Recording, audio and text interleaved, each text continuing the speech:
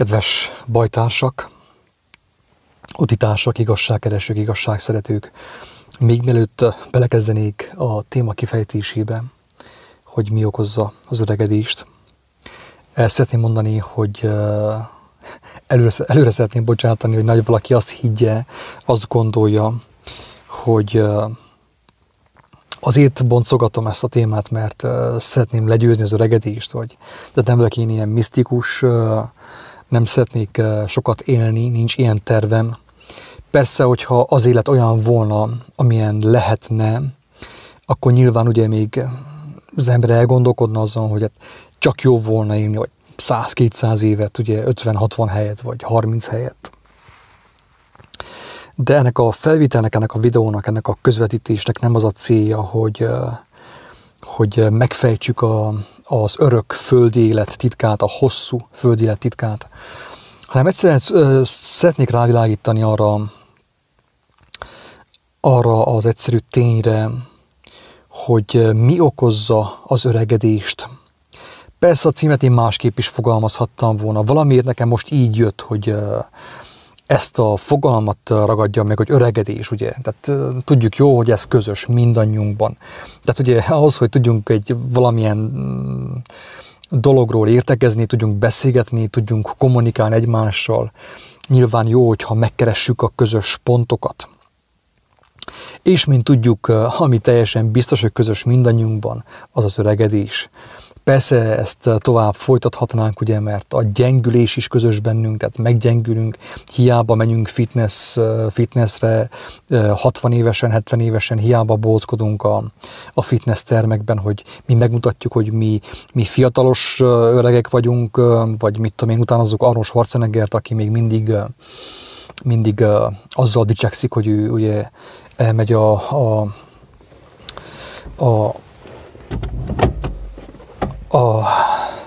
konditerembe is még mindig a hatalmas súlyokat felemeli.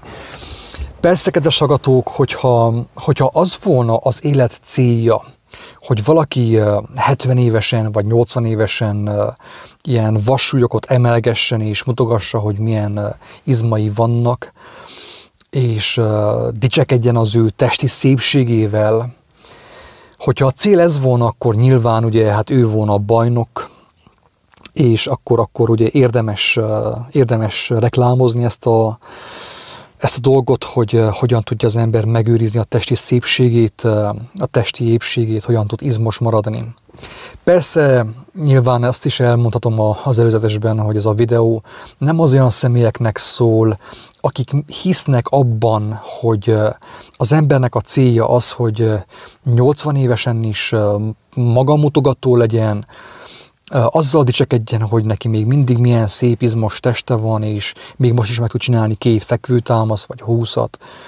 Tehát aki ebben hisz, hogy ez az életnek az értelme, vagy ha valaki felnéz az olyan sztárokra, mert mint tudjuk, ugye vannak olyan sztárok, akik azzal dicsekednek, és ugye mutogatják, most minap a szemem elé került egy olyan cikk, persze nem olvastam el, hogy azt hiszem talán egy olasz vagy amerikai színésznő, Gina Lollobrigida, hogy most ünnepeli a nem tudom én hányadik születésnapját, 90 valamennyi, és még mindig milyen szép, és akkor mindenki tátja a száját, hogy jaj, tényleg, hogy megőrizte a szépségét. Persze a legtöbb ember nem tudja, hogy mi volt az ára annak, hogy Gina Lollobrigida meg a társai megőrizték a szépségüket.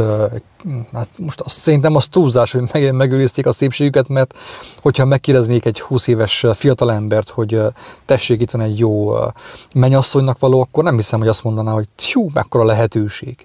Tehát túlzás, ugye azt mondani, hogy megőrizték a szépségüket, tehát egyértelmű, hogy így vagy úgy mindenki kudarcot val ugye a szépség megőrzésével, a fiatalság megőrzésével.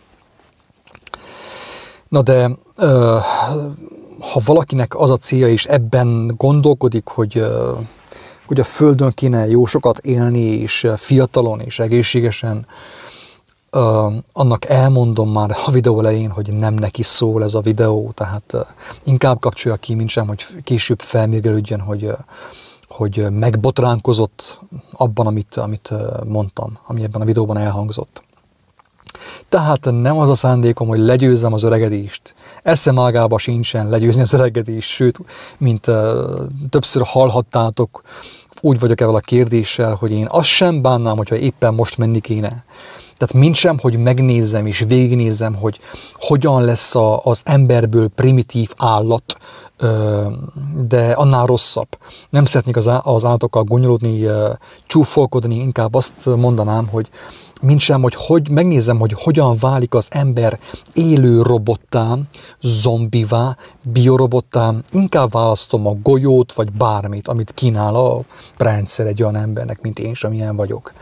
Tehát szó sincs arról, hogy az öregedést meg szeretnénk állítani, vagy valami ilyesmi, hanem inkább meg szeretném mutatni, hogy minek köszönhetően van öregedés, miért kell az ember meghalljon, miért kell az ember megbetegedjen, miért kell az ember civakodjon, miért kell az ember veszekedjen az embertársaival, miért kell harcoljon, miért kell versengjen, és így tovább. Tehát inkább ezekre a dolgokra szeretnék rámutatni, mert teljes meggyőződésem, hogy ahhoz, hogy az ember az efféle nyomorúságát elkerülje, vagy meghaladja, felülhaladja, kikerüljön ebből a nyomorúságból, ebből a primitív üzemmódból, ahhoz előbb látnia kell neki, hogy az minek köszönhető, tehát minek köszönhetően van ugye öregedés. Miért van az például, hogy két azonoskorú fehér nép, vagy fekete, nem egyformán öregedtek. Egyik sántikál, minden problémája van neki, a másik meg ahhoz képest egészséges és tele van életerővel, életörömmel. Minek köszönhető ez? Erre a kérdésre keressük ebben a videóban a választ. És mivel, hogy többes számba fogalmaztam, én talán azt is elmondanám, hogy ha valaki hozzá akarna szólni a témához, nem veszem rossz néven, később meg fogom nézni a hozzászólásokat, tehát hogyha valaki segíteni akar, akkor semmi gond, örömmel veszem, hogyha segít valaki. Tehát egyelőre ugye a cím az, hogy mi okozza az öregedést, mi okozza a betegedést, mi okozza a halált. Persze ezekről a dolgokról már többször volt szó, talán most egy más megközelítésben lesz szó, egy másabb tálalásban, vagy másabb körítéssel fogok ezekről a dolgokról beszélni. Most az igazság az, kedves hallgatók, hogy ha meg akarnám adni a választ, én egy szóban megadhatnám a választ. Csak az a baj, hogy annyira le vagyunk már butítva, hogy abból senki nem értené meg, hogy mi okozza az öregedést. Sőt, azt a szót én mindjárt el is fogom mondani a kíváncsiak és a türelmetlenek kedvéért, hogy mi okozza az öregedést.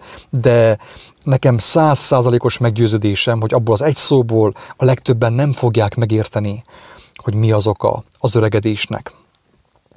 Ezért ugye többször mondtam, hivatkoztam arra a kijelentésre, ugye, hogy az írásban van egy olyan, hogy a tanítványok, az igazság ismerői új nyelveken kezdenek szólni. Tehát új nyelveket beszélnek. És arra is többször felhívtam a figyelmet, hogy az új nyelv az nem egy ilyen halabara, halandzsa nyelv, amit senki nem ért, sőt, még az illető személy sem érti, hanem az új nyelv, az egy értelmes nyelv. És hogy miért van szükség új nyelvekre, elmondom. Többször volt szó arról, hogy a világunkban jelen van, tehát romló és romlandó, meg rothadó világunkban jelen van egy ilyen fogalomrothadás is, amit úgy is neveztünk, hogy fogalomkurvulás. A fogalmak elkurvulnak, ami azt jelenti, hogy a fogalmak elveszítik eredeti értelmüket, jelentésüket.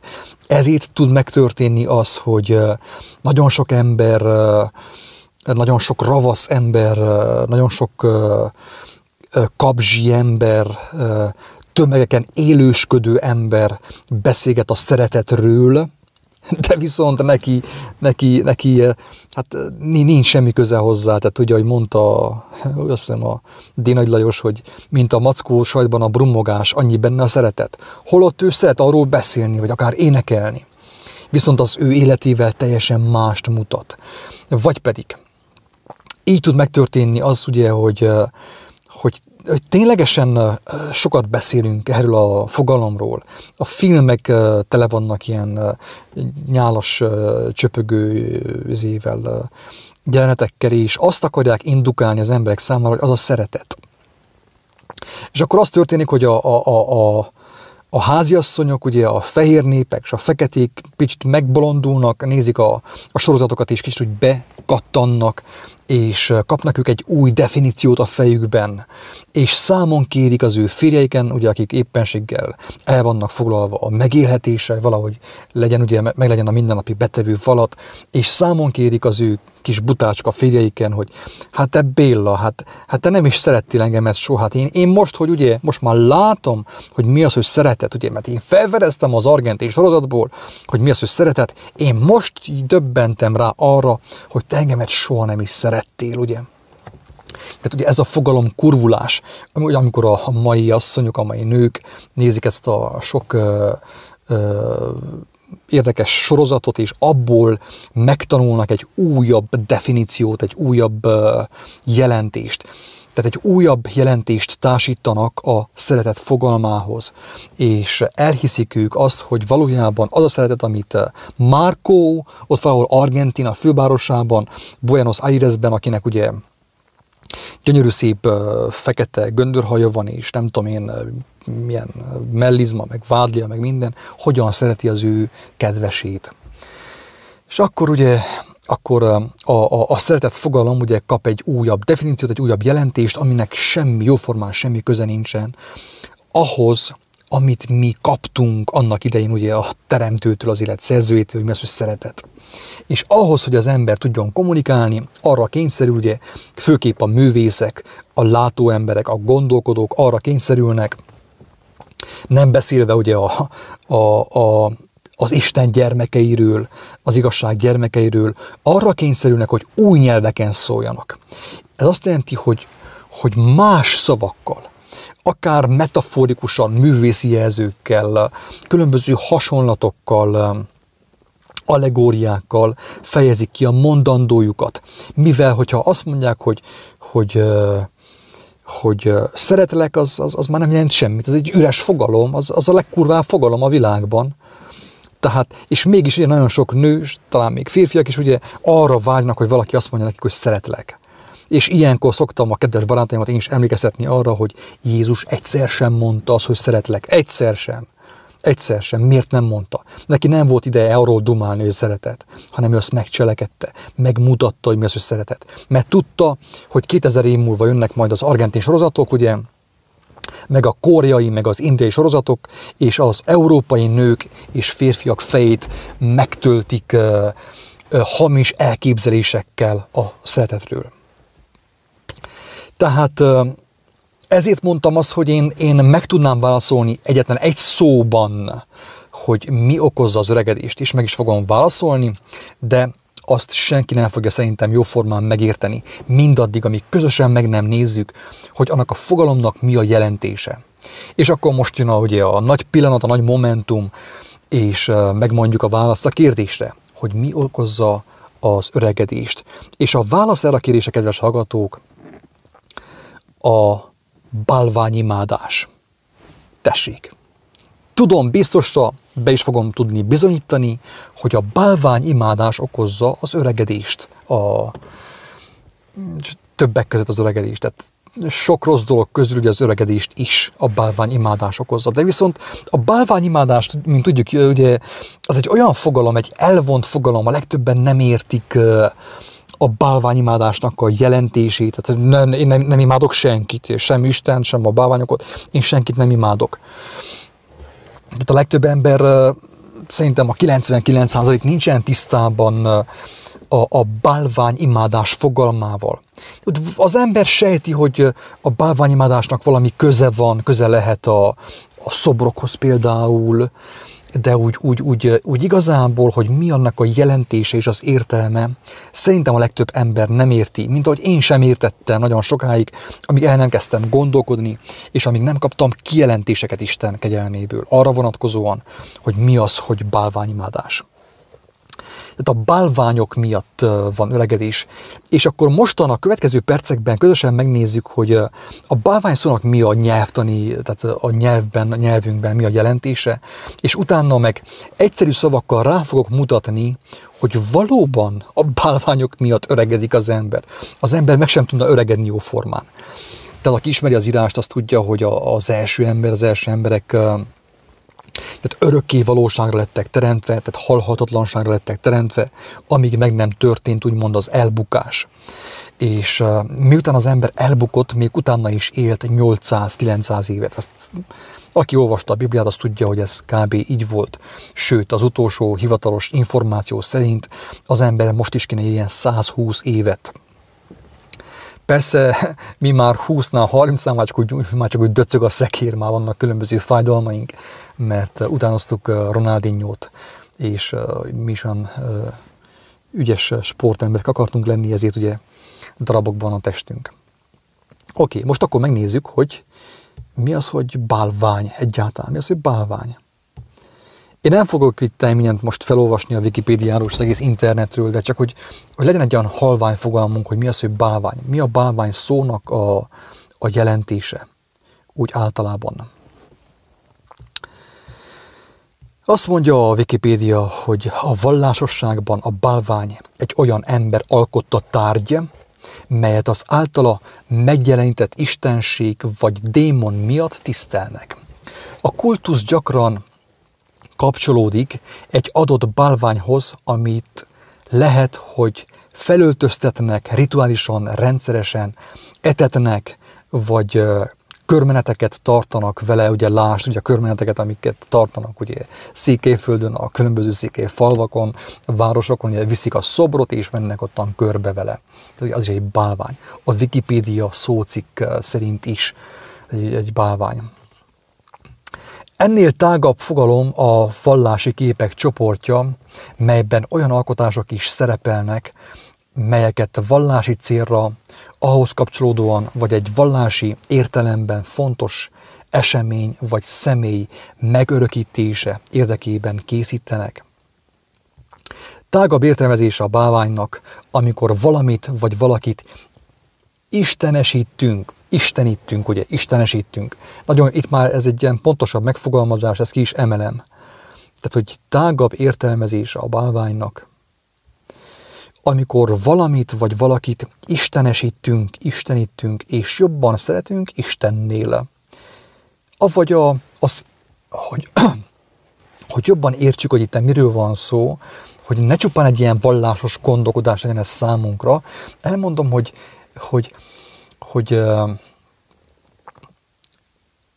amikor arról van szó, hogy Istennél, akkor azt nyugodtan lehet úgy is fogalmazni, hogy az igazságnál.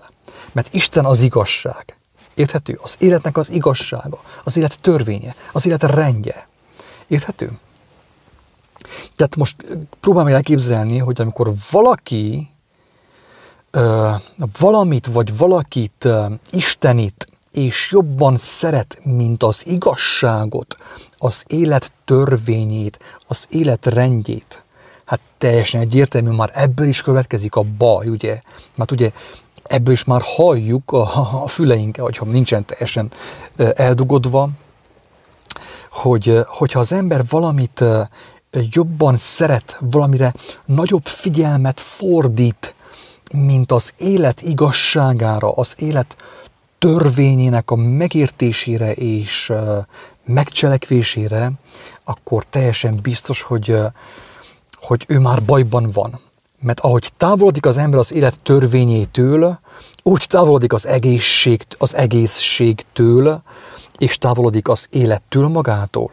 Tehát, hogy a törvénytől távolodik az ember, úgy távolodik az élettől, az egészségtől, a jó kedvtől, a vidám kedélyállapottól, és így tovább, és így tovább. Tovább azt mondja a Wikipédia, hogy a bálvány lehet élő vagy élettelen dolog, tárgy vagy személy is. Ez egy elég jó meghatározás szerintem, ebből már sok mindent meg lehet tudni a bálvány szóról. És akkor én meg fogom még mutatni egy másik szócikket is, ami kicsit még segíthet nekünk egy pontosabb képet kapni a bálványszóról. Ugye bálvány zárójelbe szobor, a pogány népek valamilyen formában mindig kiábrázolták isteneiket. Tudjuk jól, én ezt láttam, de nem csak Indiában láttam, kedves hallgatók, mert ugye ott rengeteg a szobor Indiában. Az emberek szobrokat tisztelnek, Isten szobrokat, ilyen majomisten, meg elefántisten, meg Siva, meg Visnu, meg rengeteg Isten van is. Tele van szobrokkal az egész India. Érdekes, tehát kicsit úgy éreztem magamat én Indiában, mint hogyha egy rajzfilmbe lettem volna, egy Tom és Jerrybe, egy ilyen színes Technicolor rajzfilmbe lettem volna. Olyan sok szobor volt Indiában, sok színű szobor volt Indiában. Mókás volt számomra akkor.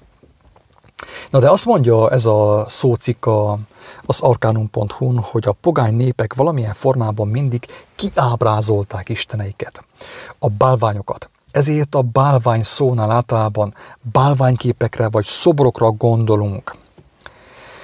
A 10 parancsolatot az Úr egyedüli tiszteletét megkövetelő az első parancsolatot rögtön követi a második, a képtilalom.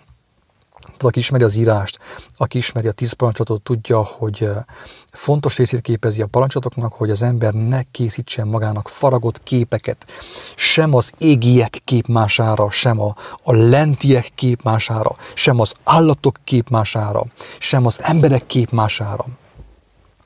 Mert az imádás, kedves hallgatók, az ugye a tiszteletnek az erőteljesebb verziója, ha úgy tetszik, az imádás, az erőteljes, intenzív tisztelet. Ez azt jelenti, hogy amikor az ember imád valamit, arra ugye ráfigyel, tehát figyelmét ráirányítja, arra összpontosítja az ő figyelmét, az élete idejét és az élete energiának egy részét. Ez az imádat, ez a tisztelet. Én úgy tisztelek valamit, légy szíves, jól figyelj, meg fogod érteni. Fennáll a veszélye, meg fogod érteni még a végén. Hogy miért öregedik az ember, miért nyomorodik az ember, miért lesz beteg, és miért hal meg ideje korán. És persze miért háborúzik, és miért hiszel minden hazugságot a híreknek. Tehát az imádat, kedves hallgatók, és a tisztelet ugye azt jelenti, hogy az ember a figyelmét rá összpontosítja valamire. Elmondtam már többször, hogy minden embernek ugye itt a Földön legfőbb kincsei az idő, az életidő és az életenergia. Amire én irányítom a tekintetemet, a figyelmemet x ideig, azt a valamit én éltetem az én figyelmemmel, az életidőmmel, a pénzemmel, életenergiámmal. Ez az imádat, ugye? Tehát az imádat, most például, hogyha adtam egy koldusnak 500 forintot, 1000 forintot, akkor én őt nem imádtam, mert őt annyival tiszteltem meg, hogy megálltam mellette 3 másodpercig, és adtam neki 1000 forintot. Tehát az életem idejének és energiának csupán egy parány részét adtam neki. De milyen a bálvány? Ugye tiszteltem őt, mert azzal tiszteltem meg, hogy ráfordítottam az életemből, a nap 24 órájából ráfordítottam 5 másodpercet és 1000 forintot. Ez a tisztelet. Az imádat, kedves hallgató, is most jól kapaszkodjál meg, azt jelenti, hogy amikor én huzamosabb ideig ráösszpontosítom a figyelmemet valamire, tehát hosszú ideig, a nap 24 órájából hosszú ideig foglalkozok valamivel. A bálványok esetében nyugodtan fogalmazhatunk úgy, hogy nem csupán foglalkozunk valamivel, hanem bajlódunk. Ugyes, mivel, hogy én bajlódok a bálvánnyal, ezért ugye a bajom az szaporodik, mert én bajlódok, ugye? Tehát amikor az ember hosszú időn keresztül fordítja a tekintetét, akár a pénzét, a figyelmét, az élete energiáját, az élete erejét valamire, ez maga az imádat. Ez maga az imádat, kedves hallgató. És, és akkor Nyilván most már ebből is meg fogod érteni, hogy miért okoz öregedést a bálványimádás, vagy a bálványoknak a túlzott tisztelete. Ugyanis általában mindjárt fogjuk látni az írásban, hogy a bálvány azt úgy van meghatározva az írásban, hogy egy élettelen dolog, tárgy, szobor, ugye Mária szobor, Jóska szobor, Jézus szobor, teljesen mindegy milyen szobor, napszobor, vagy holdszobor, vagy mit tudom én, teljesen mindegy milyen szobor. Arisztotelész szobor, vagy Kossuth szobor, újra fessük, meg újra pingáljuk, és ottan tisztelgünk előtte. Az sem olyan nagy probléma ugye ahhoz képest, mert évente, ugye március 15-én, mit tudom, egy fél órát ottan elidőzök, utána aztán beveszek, mit tudom, 2 decit, és azzal meg lehet feküdni. Nem egy olyan katasztrofális dolog ez. Hanem a probléma ottan kezdődik, amikor az ember húzamosabb időn keresztül egy hallott dologra fordítja az ő figyelmét. Hallott dologra fordítom a figyelmemet. Hallott dologra fordítom az életem idejét, arra összpontosítom az életem energiáját. Ami azt jelenti, hogy a halál magába szippantja az én életem energiáját. És egyszer nézem, hogy hát a bőröm aszalódik, úgy nézek ki, hogy aszalt szilva. Nézem a tükörben magamat, ráncaim vannak. Miért? Azért, mert én a hallott dolgokért éltem az életemet. Érthető, kedves hallgatók? A hallott dolgokért éltem az életemet, a hallott dolgoknak a restaurálásával töltöttem az életemet, a hallott dolgoknak a taszigálásával, ide-oda rakocsalásával, felújításával, díszítésével, újrafestésével töltöttem az életemet, életem idejét és energiáját.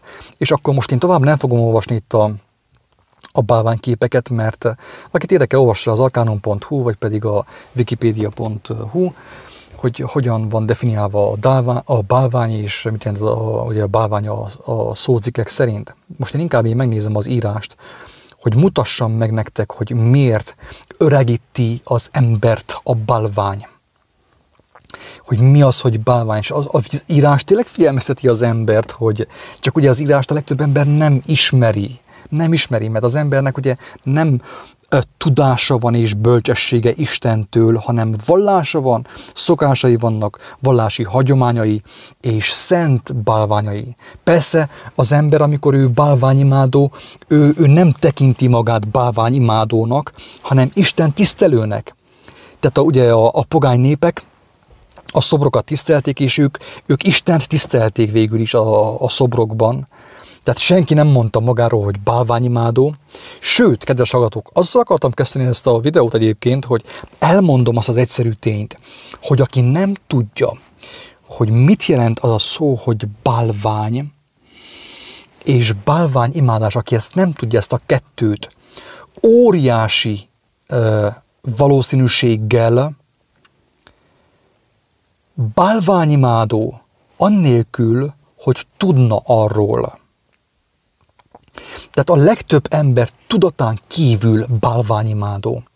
Aki ezt a két szót nem ismeri, hogy bálvány és bálványimádás, szinte teljesen biztos, hogy ő bálványimádó, tudatlanul bálványimádó. És akkor most megnézzük a Zsoltárak könyvében, hogy mit írnak a bálványokról.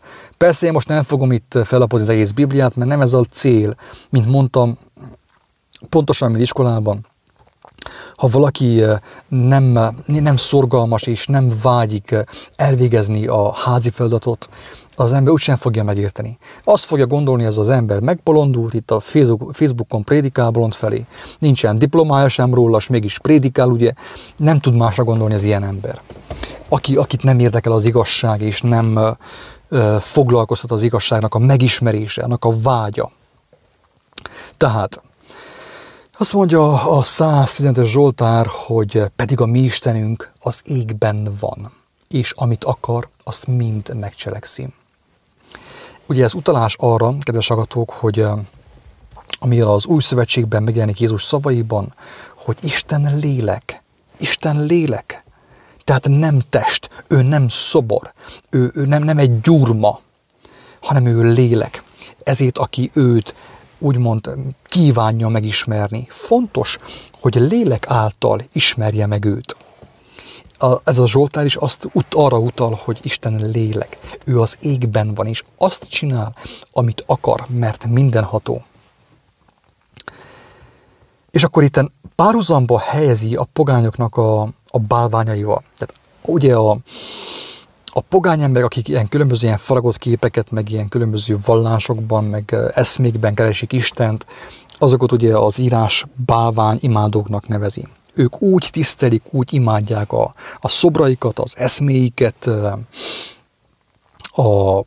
a különböző halfejű isteneiket, meg majomfejű isteneiket, mint ahogy az Istent, az egy Istenben hívő emberek, ahogy imádják, ahogy tisztelik Istent.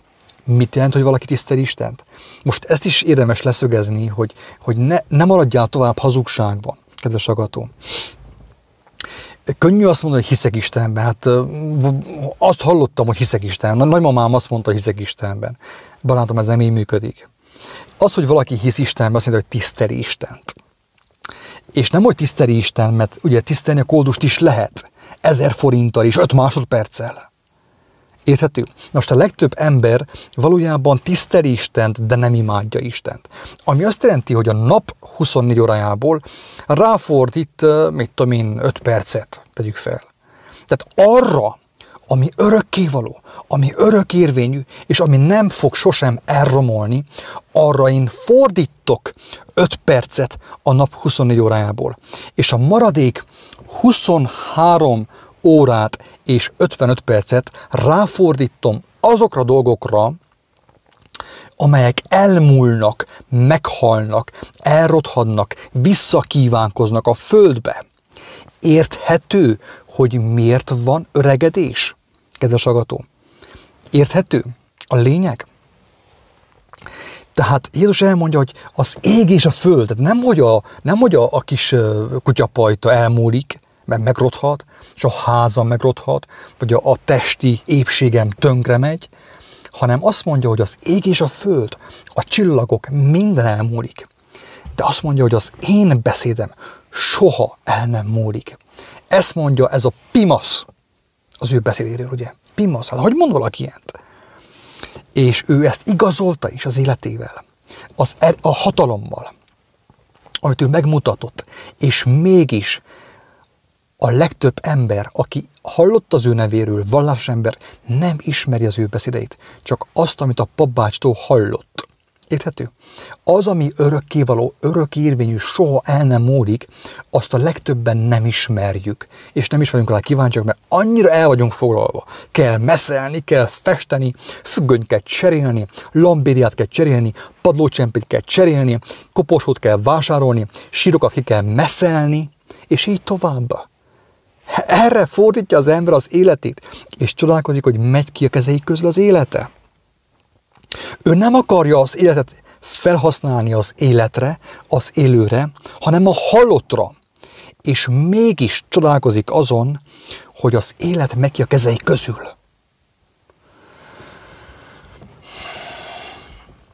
Mit mond a bálványokról a Zsoltárok könyve? Azt hiszem, hogy Dávid Zsoltár, ezt gondolom. Legtöbb Zsoltárt ő írta. Azoknak bálványa ezüst és arany. Tehát a te ezüstöd, a te aranyod is bálvány. Emberi kezek munkája. Lehet bármi, ami egy értékes tárgy, nem csak ezüst, nem csak arany, lehet fa is például. Ugye régebb úgy mondtuk, hogy kabala, van egy kis kabalám. Amikor írtunk dolgozatot, akkor megfuttuk azt a kabalát, hogy ez nekem majd segíteni fog. Mekkora őrültség. Mit mond tovább a bálványokról? Azt mondja ugye az ilyen szobrokról, a Csíksomé Szűz Máriáról, meg a társairól, hogy szájuk van, de nem szólanak. Szemeik vannak, de nem látnak. Füleik vannak, de nem hallanak. Orruk van, de nem szagolnak. Tehát körülírja a halottat, hogy érzéketes, hogy halott, meg van halva, ne bajlódj vele, mert te is olyan leszel, mint ő. Azáltal halsz meg, azáltal öregedsz, azáltal bomlasz le és épülsz le, hogy a halottra olyan hatalmas figyelmet, energiát és időt fordítasz. Kezeik vannak, de nem tapintanak, lábaik is vannak, de nem járnak. Nem szólanak az ő torkukkal, hasonlók legyenek azokhoz, készítőik, és mindazok, akik bíznak bennük. Érthető? Ezt mondja Dávid. Tehát, és ugye ez beteljesedik a szemünk láttára. Látjuk, hogy az ember milyen sokat dolgozik, a rozsdát pucolja, és fényezi a falat, az ablakot, és mindent. És dolgozik, hogy olyan szép háza legyen neki. És kimegy külföldre, és még tovább dolgozik, hogy még egy emelet, és még egy emelet, és még egy emelet. És egyszer csak érzi, hogy hoppá, kész, vége. Egy idegszál becsipődött. Az öregedés, a gyengülés első jelei, és nem érti, hogy mi történik, nem érti. Erre nem kíváncsi, mert azt mondja, hogy hülye szektárs vagy. Én erre nem vagyok kíváncsi, ugye, mert hülye szektárs, hülyeséget beszél. És nem érti, hogy mi történik vele. És nem érti, hogy az a jó sok pénz, amit ő a hatalmas palotának a befödésére akart fordítani, azt oda kell, hogy az orvosnak borítékba, és még akkor sincs semmi garanciája arra, hogy élni fog. Ez történik, kedves hallgatók, a bálványokkal. Tehát érzed, hogy mi az, hogy bálvány? Egy halott dolog, halott tárgy, egy képmás, egy embernek a képmása, Istennek a Jézusnak a képmása, Máriának a képmása, ami halott. De mivel, hogy halott, például a házunk, a házikónk, az is halott. Ő attól él, hogy benne tartjuk a lelkünket, hogy mi a mi életünk idejéből és energiájából fordítunk arra, hogy őt megakadályozzuk abban, hogy visszamenjen a földbe. Mert a házikónk, amióta megszületett, azóta azt ordibálja, hogy vissza akarok menni a földbe. És mi az életünk idejével, amit mi arra kaptunk, hogy az életre fordítsuk, az élet kibontakoztatására fordítsuk, az élet örömének a megélésére fordítsuk, az élet játékának az élvezésére fordítsuk. Mi azt az energiát arra fordítjuk, hogy a halottat megakadályozzuk abban, hogy bemenjen a helyre, a földbe, ahonnit ő származik.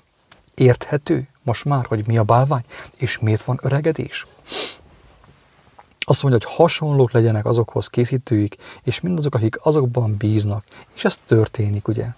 Mit mond Jeremiás? Ezt mondja az Úr.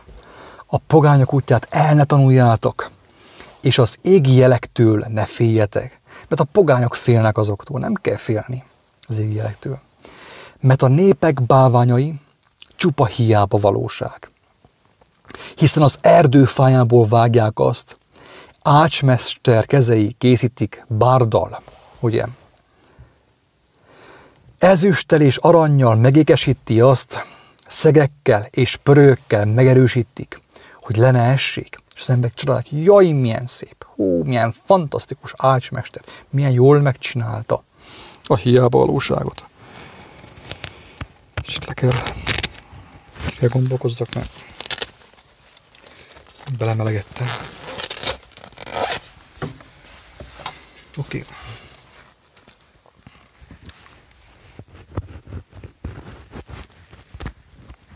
Mit mond tovább Jeremiás? Azt mondja, olyanok, mint az egyenes pálmafa, és nem beszélnek. Viszik, hordják őket, mert mozdulni nem tudnak. Tehát ezek olyan dolgok, hogy szinte szégyen is felolvasni, kedves hallgatók, ezt szégyen, mert ez tényleg kicsi csoportban a kislány tudja, hogy ez így van, ő ezt tudja, de a felnőtt megtanulja azt, hogy annak lelke van, a tárgynak lelke van, ugye? Tehát elmondja, hogy olyanok, mint az egyenes pálmafa, és nem beszélnek, viszik, hordják őket, mert mozdulni nem tudnak. Ne féljetek tőlük, mert nem tehetnek rosszat. Tehát a népek istenei, akiket imádnak, a különböző ikonok, meg szentképek, meg minden, nem tudnak ők, azok nem mondanak semmit, ők halottak. Nem kell tőlük félni. Babonaság. Aki fél azoktól, az babonás, ugye? És a félelem fogja őt meggyilkolni, nem pedig az az ikon, vagy az nem tudom én milyen szobrocska. Azt mondja Jeremiás tovább, hogy mindegyik balgatagok és bolondok hiába valóságokra tanít. Fa az. Tehát hiába valóságra tanít. Arra tanít, hogy az életedet pazarolt el, öld bele a lelkedet, az életednek a idejét, erejét öld bele a halottba, hogy te is halott legyél. Ez ugye a bálványimádás, ezt nevezi pogányságnak az írás. Azt mondja, hogy te az Úr, igaz Isten, élő Isten ő, és örökkévaló király. Az ő haragja előtt reszket a föld, és a nemzetek nem szenvedhetik el az ő felindulását. Itt ugye próbálja láttatni azt, hogy az örökkévaló Isten, a világ, az élet teremtője, az élet szerzője, egy élő és megtapasztalható Isten. Én többször elmondtam, hogy úgy igazából nem Istenben kell hinni, vakon hinni. Tehát azt mondják, hogy mit tudom, hogy vakhit kell az Isten hithez. Nem, ez hülyeség, ez butaság, kedves hallgató. Tudod, mihez kell vakhit? Darwinhoz kell vakhit, meg sok ilyen áltudományos kijelentéshez kell vakhit, amit csak úgy ugye olvastál, és elhiszed. Ahhoz vakhit kell. Mert nem tapasztaltad, de annyit súlykolták a fejedben, és persze a koronavírushoz is vakhit kell, mert nem tapasztaltad, de addig súlykolták a fejedben, hogy már lassan te is viszkedsz, és így már köhögsz, a torkod ugye, hogy mondjam, ottan vacakor, és már lassan te is beteg vagy, ugye, mert addig hallottad, hogy belement az elmédbe, és az elmédből ugye megtestesül valamilyen mértékben. De viszont ugye többször elmondtam, hogy nem kell vakhit Istennek a megtapasztalásához, mert élő Isten. Az élő azt jelenti, hogy beszélő, tehát kommunikáló, tud kommunikálni az emberre. Mikor nem is úgy kommunikál, mint ahogy egymással kommunikálunk mi. De viszont ugye olyan is történik, hogy valaki hangosan hallja őt. Ilyen is van. Persze ő dönti el, hogy kihez hogyan szól hozzá. Tehát, és aki megtapasztalja az ő erejét, az ő jelenlétét, az ő oltalmát, az ő szerelmét, arra hiába mondják azt, hogy 1000, meg 10 000, meg 1 millióan, hogy vakhite van, mert ő tudja, miben hisz, tudja, kiben hisz. Jézus tudta, kiben hisz. Neki nem volt szüksége vakhitre, mert ő tudta, hogy kiben hisz. Tudta, hogy ki mondta neki azt, hogy Lázár fel fog támadni 4 nap múlva is. Ő tudta, tapasztalta. Folyton voltak neki ennek előzményei, ugye, a csodáknak. Egy élő Isten, tehát tapasztalható Isten. Ehhez nem kell vakhit, kedves hallgatók, az élő Istenhez. Csak a szobrokhoz, akitől kérünk Mikulás csomagot, ugye minden évben, Csíksomjon, Lourdesban, Medjugorjéban, meg Fatimában, és nem tudom én hol. Kedves hallgatók, ébresztő, én senkivel nem szeretnék gonyolódni. Tehát ugye én most nem személyekhez szólok, nem egy konkrét személyhez szólok, hanem mindenkihez szólok, akiben egy olyan szellemiség van, ami meglopja őt, elveszi az ő életét, ugye, élete erejét, idejét, butasságokra, hiába valóságokra elveszi az ő élete idejét, és öregíti őt, de fölöslegesen, bár csak a valami jóét öregednél, barátom. Hogyha már öregedsz, hogyha már meggyengülsz, akkor valami jóért öregednél. És akkor ne volna nagy probléma, ugye? Akkor volt valami értelme az életednek. De amikor az ember a butasság miatt, a bálványok miatt öregszik, ugye, az ő kincsei, földi kincsei miatt öregszik, az ugye, hát az felette nagy hiába valóság, mint ahogy mondta a prédikátor, Salamon király. Tovább. Ő teremtette a földet. Az ő erejével, ő alkotta a világot, és az ő bölcsességével, és ő terjesztette ki az egeket az ő értelmével. Tehát ugye megmutatja, hogy van egy hatalmas intelligencia az egész alkotásban, a teremtésben, és ugye, mint ahogy Pál is mondja, hogy az ő alkotása, az ő valósága megmutatkozik az ő teremtésében, az ő alkotásaiban. Tehát bárki megismerheti Istent igazából. Csak ugye kapunk egy hamis képet folyton. Apropó hamis kép, az is egy bálvány, kedves hallgatók. Tehát a hamis kép is egy bálvány, amit kapunk, amit mi magunkban táplálunk Istenről. Így örökítjük tovább, generációra generációra. Gyere fiam, téged is belecsobbantunk, locs bele, kész. Bele vagy keresztelve egy babonaságba, egy hazugságba, és nem érted, hogy miért omlik össze az életed ideje korán. Szavára vízzugás támad az égben, és felhők emelkednek fel a föld határairól. Villámlásokat készít az esőnek, és kihozza a szelet az ő rejtek helyéből. Milyen szépen fogalmazza költőiesen. Nyelveken szólás. Hello, nyelveken szólás. Minden ember bolondá lett tudomány nélkül, minden ötvös, ugye ötvös minden ötvös megszégyenül az ő öntött képével, mert hazugság az ő öntése, és nincsen azokban lélek, nincs benne értelem, és az ember mégis belerakja az ő drága lelkét. És mit jelent az a Jelenések könyvében, hogy hatalmat kap az Antikrisztus arra, hogy lelket leheljen a fenevad képébe? Ezt jelenti, kedves hallgató, hogy az emberek, a tömegek butasságából származó időt és energiát használják arra, hogy a fenevad képébe, a technikában lelket leheljenek. És ez itt van az, hogy a te telefonod már intelligensebb, mint te. Te lélek, szegény lettél, ugye, megfogyatkoztál, ugye, eltékozoltad a lelket, amit az Úristentől kaptál ajándékba, és az a lélek, az intelligencia belekerült a telefonodba, amit te napi rendszerséggel még simogatsz is, mint egy tamagocsit. Hiába valók azok, nevetségre való munka, mondja Jeremiás. Elvesznek az ő megfenyítetésük idején. Mert oktalanok voltak a pásztorok, és nem keresték az Urat. Ezért nem lettek szerencsésekké, és minden nyájuk szétszuratott. Hogyan válik oktalanná a pásztor? Ugye a mai pásztorok, vallásvezetők, hogyan válnak oktalanná? Ők is megszeretik azt, hogy hát most már olyan sokan figyelnek rám, hogy már ideje valami kis stexet is beszerezzek, ugye beszedjek, és akkor abból meg tudom én is magamnak vásárolni a földi kincseimet, a bálványaimat. És 2 évente le tudom cserélni az autómat, öltönyt, kígyóbőrcipő, meg nem tudom én milyen nyakkendő, meg így tovább, és így tovább, és így tovább. Tehát így lett oktalan a pásztor, ugye, amikor már elszakadt ő is a lélektől, az igazságtól, és a nyájat, ugye az embereket is hiába valóságra tanítja, okítja, és így ugye mindannyian elvesznek. Habakuk. Mit használ a faragott kép? Hogy a faragója kifaragta azt.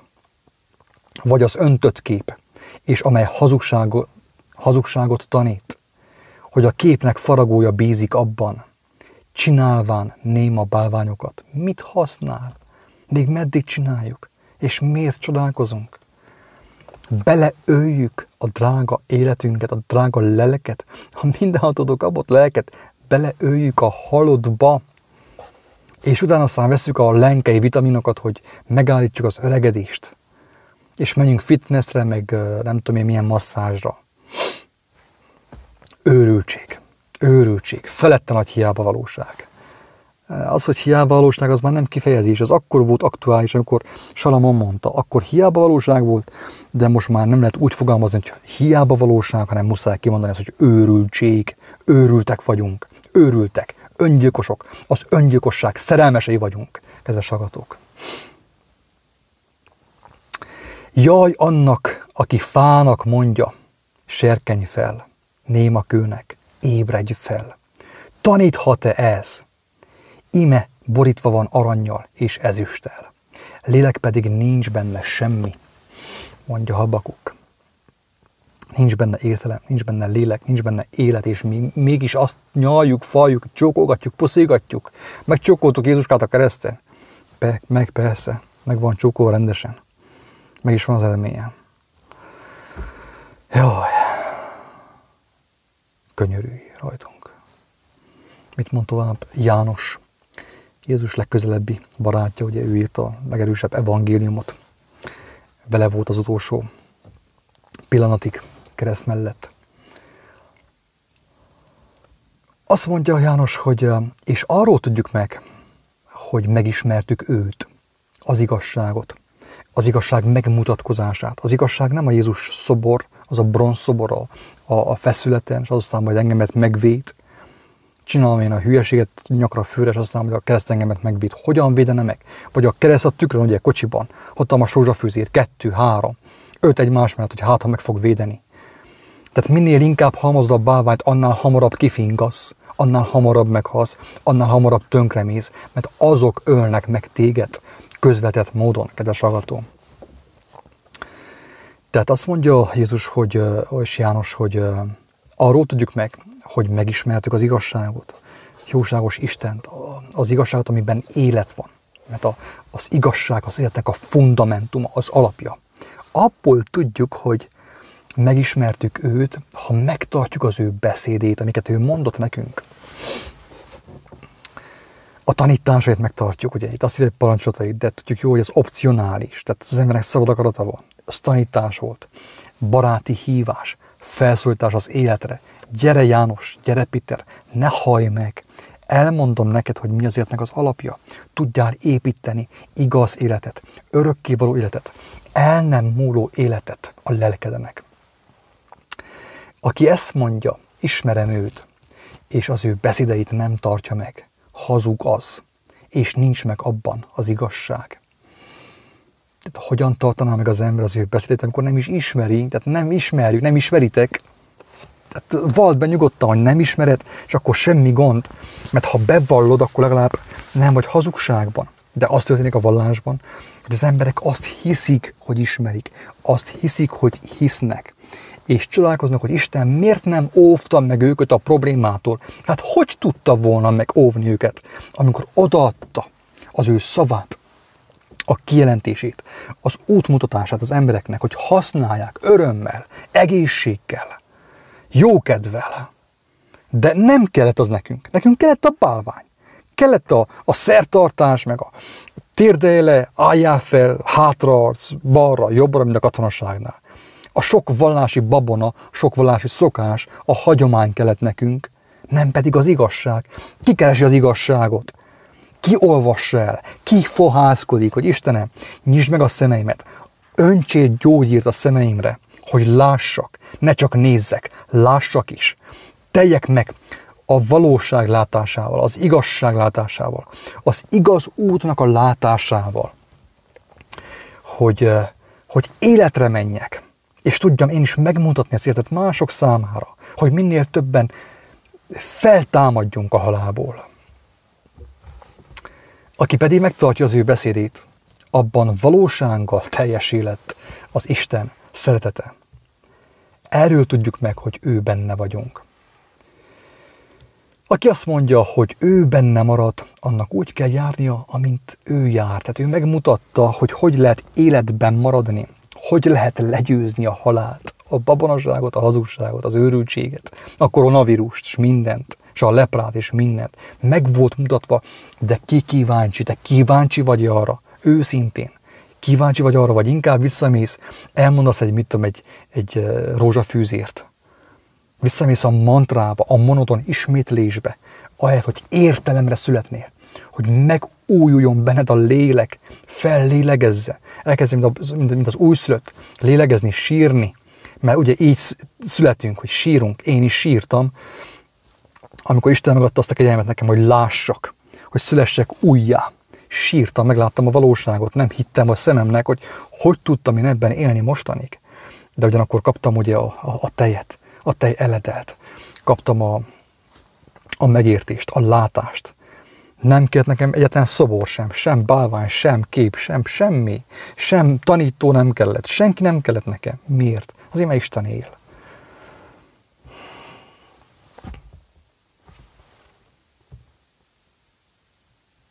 Fiacskáim, mondja János, oltalmazzátok meg magatokat a bálványoktól. Ne verjétek át magatokat a bálványokkal, a könyvekkel, tehát itt lehetne sorolni, kedves hallgatók, a végtelenségig. Tehát ha gondolkozol, akkor te is látod, hogy mik a te bálványaid, hogy milyen kincseid vannak. Az autónak a polírozása, ugye, ilyen könyv, olyan könyv. Érted? Tehát, és milyen szépen elmondja Pál, hogy ha valamit megegyetek és valamit felvegyetek, akkor lehetek elégedettek. Többit hagyjátok. Inkább a lelkiekkel töltekezzetek, mert az a maradandó, az az örökkévaló. Ez a test mindenképpen elrodhat. És mint mondtam a videó elején, nem is szeretném, ne rodhadjon el, ne öregedjek meg, vagy ne halljak meg, mert nem szeretném meglátni az emberiség élve elrothadását. Nem akarom meglátni, kedves hallgató. Érthető? Tehát inkább elmondom bátran, amit el kell mondani, aztán lesz, ami lesz. Nem érdekel. De azt, amit a legtöbb ember elhallgat, mert érdekből, ugye, mert mit mond a kollégája, mit mond a szomszéd, és vajon lesz-e fizetés, lesz-e nyugdíj, és inkább elhallgatja az igazságot, még a pap is. És csodálkoznak azon, hogy az emberek annyira buták, hogy ütik el magukat és dudálnak. És a telefon gondolkodik helyettük, és a Google gondolkodik helyettük. Nem tudnak összeadni, nem tudnak kivonni. Nem tudnak kritikusan gondolkodni. Csak azon, hogy mit lesz, amit megenni holnap. Az nem tűnik fel, hogy azon gondolkodik az ember, hogy mit fog majd kitolni, ugye? Tehát ez a fő problémánk, az életünk célja, hogy mit fogunk kakálni holnap reggel. Ezzel telik az életünk. És csodálkozunk azon, hogy jaj, az élet már eltelt, ugye? Milyen hamar eltelt. És bárcsak élhetnénk még. Hát miért? Ettél már tütelékes káposztát kb. 600-at, ettél szívásgombozat is 5000-et, megnéztél különböző filmeket, amivel nem kerültél elébb többször